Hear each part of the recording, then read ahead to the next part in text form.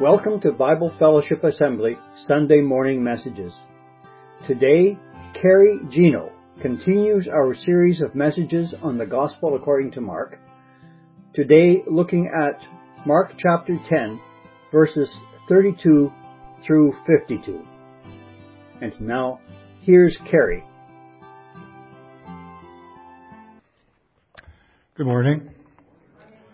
I know everybody's hungry, so I won't keep you past supper time. D.L. Moody said, "The Bible was not given to increase our knowledge, but to change our hearts." Let's open in prayer. Heavenly Father, we begin today by giving you thanks. We thank you for your wonderful love, your mercy, and your grace. We thank you for revealing yourself to us through your holy word. As we study your gospel, we pray that we would hear your voice. We ask that your Holy Spirit would be at work, opening our ears to hear and our hearts to receive your word. And may our eyes be opened to seeing you as our loving Lord and Savior. In Jesus' name we pray. Amen. Our eyes can play tricks on us. Sometimes we can't see what's in plain sight. We can't see our glasses on top of our head or the car keys on the table. There are times when we can only see what we want to see. We see the lights and excitement of Las Vegas, but we don't see the exploitation, the addiction, and the poverty behind the lights. There are times when things are camouflaged, so we can't see them even when we're looking directly at them. Mark plays with the idea of sight in his gospel. He supports Jesus' prediction of his arrest, his torture, and execution with the story of a blind man receiving his sight. The blind man can see, but the disciples can't see. Two questions we might want to ask to consider as we read Mark chapter 10 verses 32 to 52 are what enables us to see and what prevents us from seeing. Reading Mark chapter 10 verses 32 to 34 from the New International Version. They were on their way up to Jerusalem with Jesus leading the way. And the disciples were astonished, while those who followed were afraid. Again, he took the 12 aside and told them what was going to happen to him. "We are going up to Jerusalem," he said, "and the Son of Man will be betrayed to the chief priests and the teachers of the law. They will condemn him to death and will hand him over to the Gentiles, who will mock him and spit on him, flog him and kill him. 3 days later, he will rise." Jesus, his disciples, and a crowd of followers are on their way up to Jerusalem, with Jesus leading the way. Nothing seems unusual about this scene. Jesus often walks ahead of the crowd, and he has already committed himself to go to Jerusalem. So what then causes Mark to report so vividly, "The disciples were astonished, and those who followed were afraid"? Those following Jesus must have felt the weight of impending doom by something in the demeanor of Jesus. On the road to Jerusalem and towards the cross, Jesus walks ahead and alone in the position of a changed leader. Nothing can turn his head from his purpose. Whatever Jesus communicates from the head of the procession, two emotions sweep over the company. The disciples are astonished, and the crowds are filled with fear. Out in front of the fearful crowd, Jesus finds strength and determination to do the will of God. Jesus knows the consequences that are ahead of him. And sensing the emotions that he has created on his approach to Jerusalem, he takes the disciples aside and he reveals to them the reason for his awesome determination. For the third time, he reveals his passion. At Jerusalem, he will be betrayed, condemned by the Sanhedrin, transferred to a Roman court, subject to mocking, spitting, and scourging, crucified, and resurrected on the third day. In the book of Luke, in chapter 18, verse 34, Luke writes, "The disciples did not understand any of this. Its meaning was hidden from them, and they did not know what he was talking about." Jesus' Messiah, the suffering servant, is different than the Messiah that the disciples envisioned. They don't want a suffering servant or what they believe would be a weak Messiah. They want a Messiah who is a political force, able to set up God's kingdom on earth. Which Jesus do we envision? Remember the two questions we were to consider? What enables us to see and what prevents us from seeing? Do we see Jesus who he is, or do we see Jesus who we want him to be? Jesus' prediction was too ugly and revolting for the disciples. They couldn't accept it. They turned away from it. They refused to believe it, and they refused to see it. They were like blind men needing to see.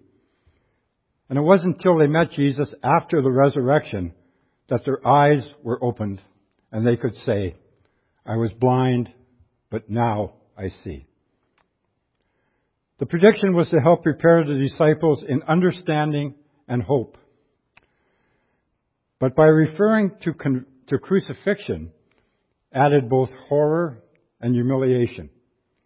In Deuteronomy chapter 21, verse 23, the law was referenced to one hanged on a tree as accursed. And this was interpreted following the resurrection to say that Jesus was made a curse in the place of the sinner. Acts 3:15, 4:10, 5:30, Galatians 3:13, and 2 Corinthians 5:21. But the hope was in his resurrection, and our assurance is in his victory. For Paul says in Romans chapter 4, verse 25, "He was delivered over to death for our sins and was raised to life for our justification." Intellectually, we consent to follow Jesus and take up our cross daily. Emotionally, there's a lot of fear mixed with a little wonder that still separate us from him when we consider the consequences. We remember Jesus' command from chapter 8, verse 35, "For whoever wants to save his life will lose it.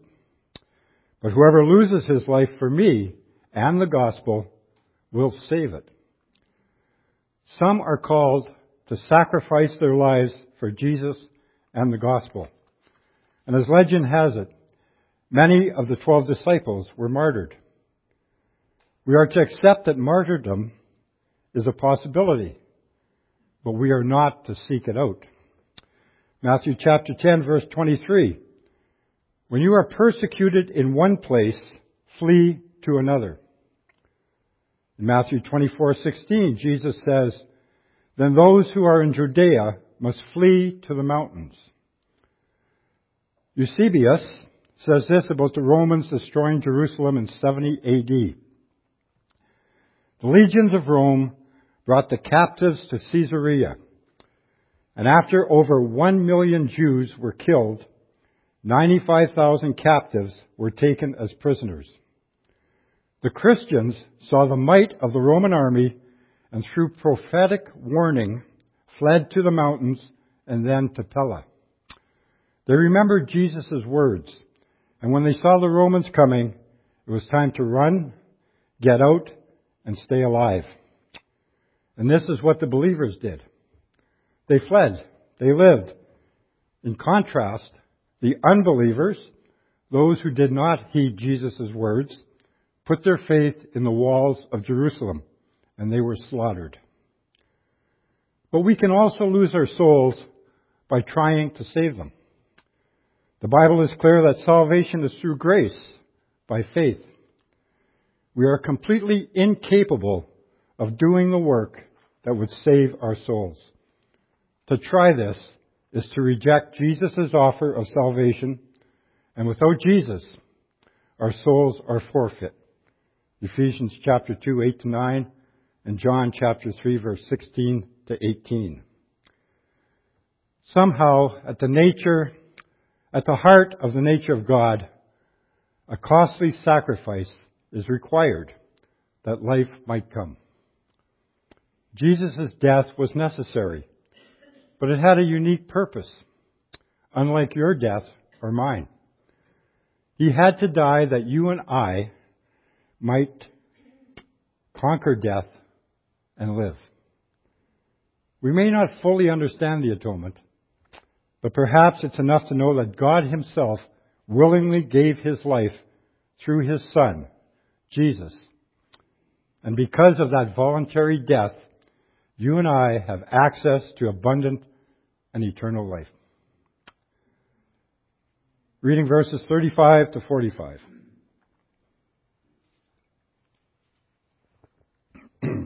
Then James and John, the sons of Zebedee, came to Him. "Teacher," they said, "we want you to do for us whatever we ask." "What do you want me to do for you?" he asked. They replied, "Let one of us sit at your right and the other at your left in your glory." "You don't know what you are asking," Jesus said. "Can you drink the cup I drink, or be baptized with the baptism I am baptized with?" "We can," they answered. Jesus said to them, "You will drink the cup I drink and be baptized with the baptism I am baptized with. But to sit at my right or left is not for me to grant. These places belong to those for whom they have been prepared." When the 10 heard about this, they became indignant with James and John. And Jesus called them together and said, "You know that those who are regarded as rulers of the Gentiles lord it over them, and their high officials exercise authority over them. Not so with you. Instead, whoever wants to become great among you must be your servant. And whoever wants to be first must be slave of all. For even the Son of Man did not come to be served, but to serve, and to give His life as a ransom for many." So once again, what enables us to see and what prevents us from seeing? Each of the 3 passion prophecies is followed by an inappropriate rebuke or request from one of the 3 disciples of Jesus' inner circle. Peter took it upon himself to rebuke Jesus after the first announcement of the Son of Man's forthcoming suffering. John assumed the role of spokesperson following the second prediction, when he directly contested with Jesus about an exorcist who cast out demons in Jesus' name but did not belong to the 12. James and John come together to make a personal request following a third and final passion prophecy. Such a request is presumptuous in any circumstance, but Jesus is willing to listen. James and John want nothing less than the right and left hand next to Christ's throne when He reigns in glory. Matthew, in his Gospel, tells us that Salome, the mother, also comes with her sons and actually speaks for them. Jesus' acceptance of women in His company as disciples is evidenced in His acceptance of her words of request as openly as of the men's. A lust for greatness lurks behind the requests of James and John. The same lust shows through Peter's rebuke and John's rebuttal. Each wants to protect his legacy of power and position in an earthly kingdom. In doing so, each exposes his lust for greatness. Jesus has a right to be impatient and angry with them, but instead, He chooses to teach them the meaning of true greatness by comparing the human standards of rank and power with his standard of servanthood. Word leaks out that James and John are conspiring for the top positions in the coming kingdom. So a power struggle threatens to destroy all the work that Jesus has done to weld the 12 into a unified working body. He calls the 12 together, and he talks about the standards of power which the Gentiles use to determine greatness. Jesus reminds them of the Roman rulers who used their power to lord it over them. And the disciples realize that they have fallen victim to the same corrupting power that they suffered from the Romans, and they want none of it. Jesus is in the business of upsetting all the accepted standards of the world. He establishes servanthood as his standard of greatness. By rank, a servant is last of all. In power, a servant has none. Greatness is not to be sought. If it comes through giving. Ultimate good rules the servanthood of Jesus. Without rank and without power, he gives up his life as a ransom for many. Greatness is ours if we follow the Son of Man, who did not come to be served, but to serve, and to give his life a ransom for many. Reading verses 46 to 52. Then they came to Jericho. As Jesus and his disciples, together with a large crowd, were leaving the city, a blind man, Bartimaeus, that is the son of Timaeus, was sitting by the roadside begging. When he heard that it was Jesus of Nazareth, he began to shout, "Jesus, Son of David, have mercy on me." Many rebuked him and told him to be quiet.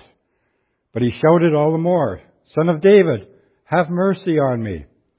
Jesus stopped and said, "Call him." So they called to the blind man, "Cheer up, on your feet, he's calling you." Throwing his cloak aside, he jumped to his feet and he came to Jesus. "What do you want me to do for you?" Jesus asked him. The blind man said, "Rabbi, I want to see." "Go," said Jesus, "your faith has healed you." Immediately, he received his sight and followed Jesus along the road.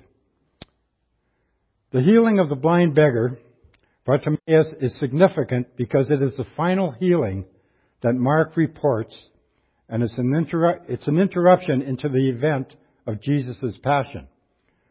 Passover is approaching, and the road is jammed with pilgrims chanting on the way to the holy city.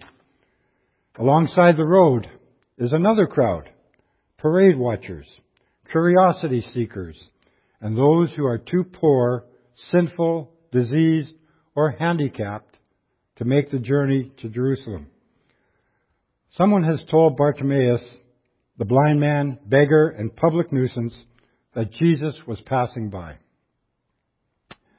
The blind man sees something that no one else has seen, and he cries out, "Jesus, Son of David, have mercy on me." For the first time, Jesus is publicly called the Son of David. Jews in Jerusalem claim David as their father and his son as their Messiah. The prophetic salute of Bartimaeus stops Jesus in his tracks. Jesus' healing ministry is behind him as he focuses all of his energy on his oncoming suffering. Nothing can deter or interrupt him except a needy man crying for mercy. Stopping the procession and calling the pitiful creature to come to him while on the way to Jerusalem is proof enough that Jesus, the servant, and Jesus, the Savior, are one and the same. If ever a person demonstrates a show of faith, Bartimaeus does. He answers the call from Jesus. All of his life, this blind beggar has counted on others to lead him and to feed him. Although still blind, Bartimaeus walks out on his own. What a sight it must have been to have seen the crowd open a path for Bartimaeus as he comes to Jesus. Jesus meets the fate of Bartimaeus with the same question that he asked James and John in verse 36. What do you want me to do for you? The difference between Bartimaeus' answer and the disciples' request is the difference between faith and ambition. Faith asks for needs. Ambition begs for wants. Bartimaeus needs his sight. James and John wanted places of honor in the coming kingdom of God. Though Bartimaeus is blind, he sees who Jesus is.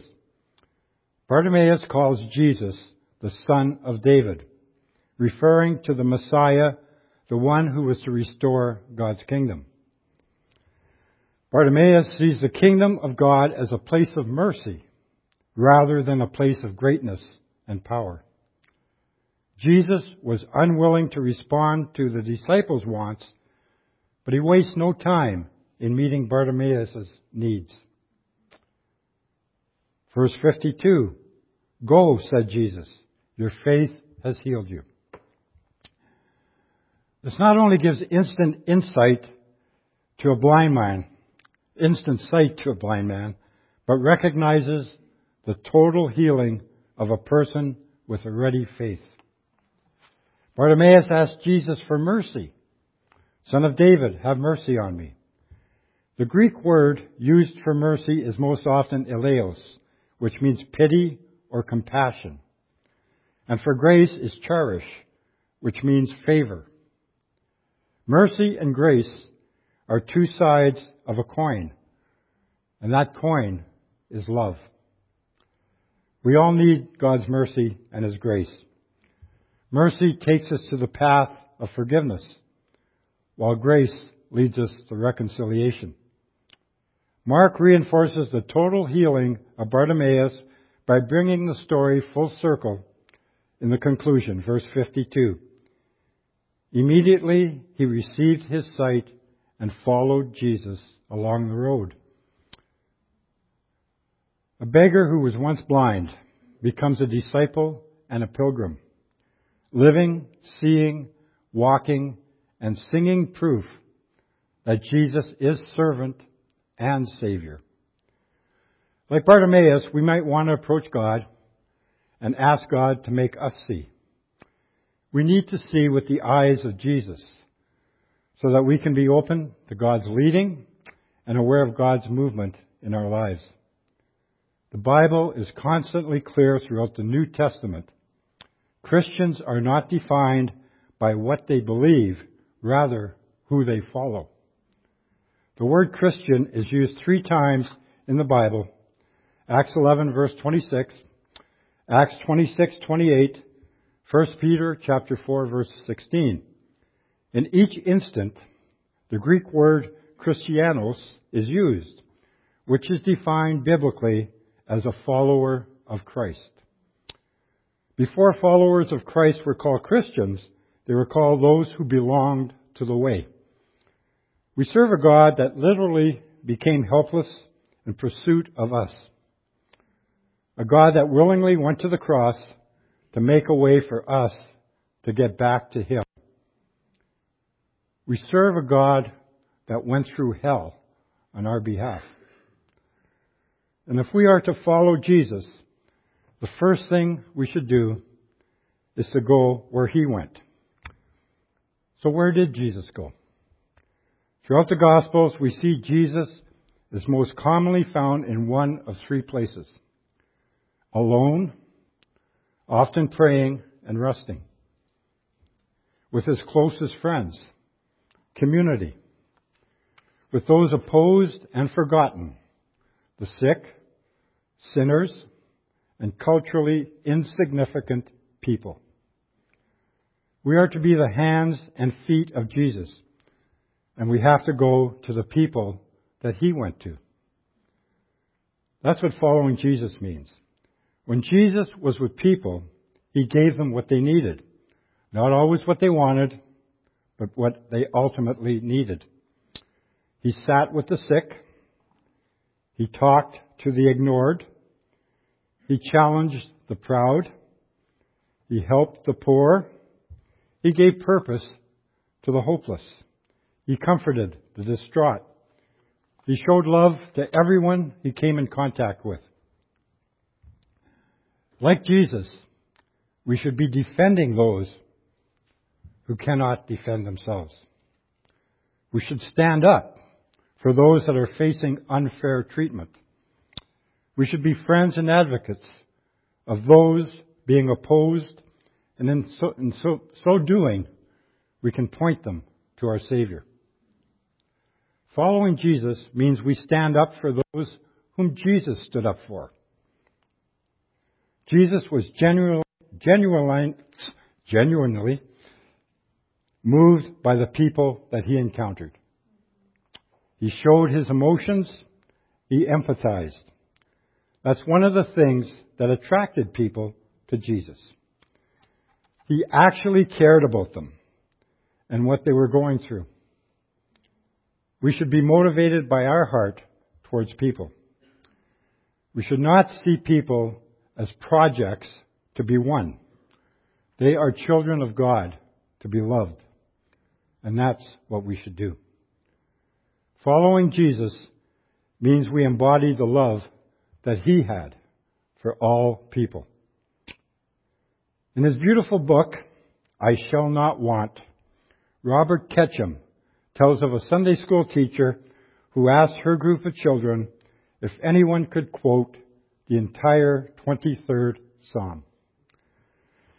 A golden-haired, 4.5-year-old girl was among those who raised their hands. A bit skeptical, the teacher asked if she could really quote the entire psalm. The little girl came to the front of the room. She faced the class, made a perky little bow, and said, "The Lord is my shepherd. That's all I want."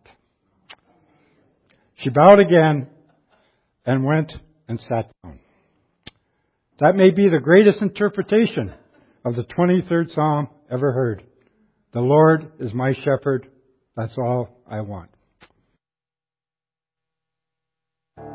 Father God, we're grateful for the time this morning, albeit short, that we could spend together just learning more about you and praising you. And although we may not be physically blind, I'm sure there's things that we don't see quite as clearly. And as we leave this building, just reveal yourself to us day by day until we meet again or you call us home. In your name, amen. Thank you for listening. Come back next week for the next Sunday morning message from Bible Fellowship Assembly. Visit us on the web at bfa.church, where you will find our physical address and contact information. We'd love to see you if you're in the Timmins area, or drop us a line at info@bfa.church. Until next time.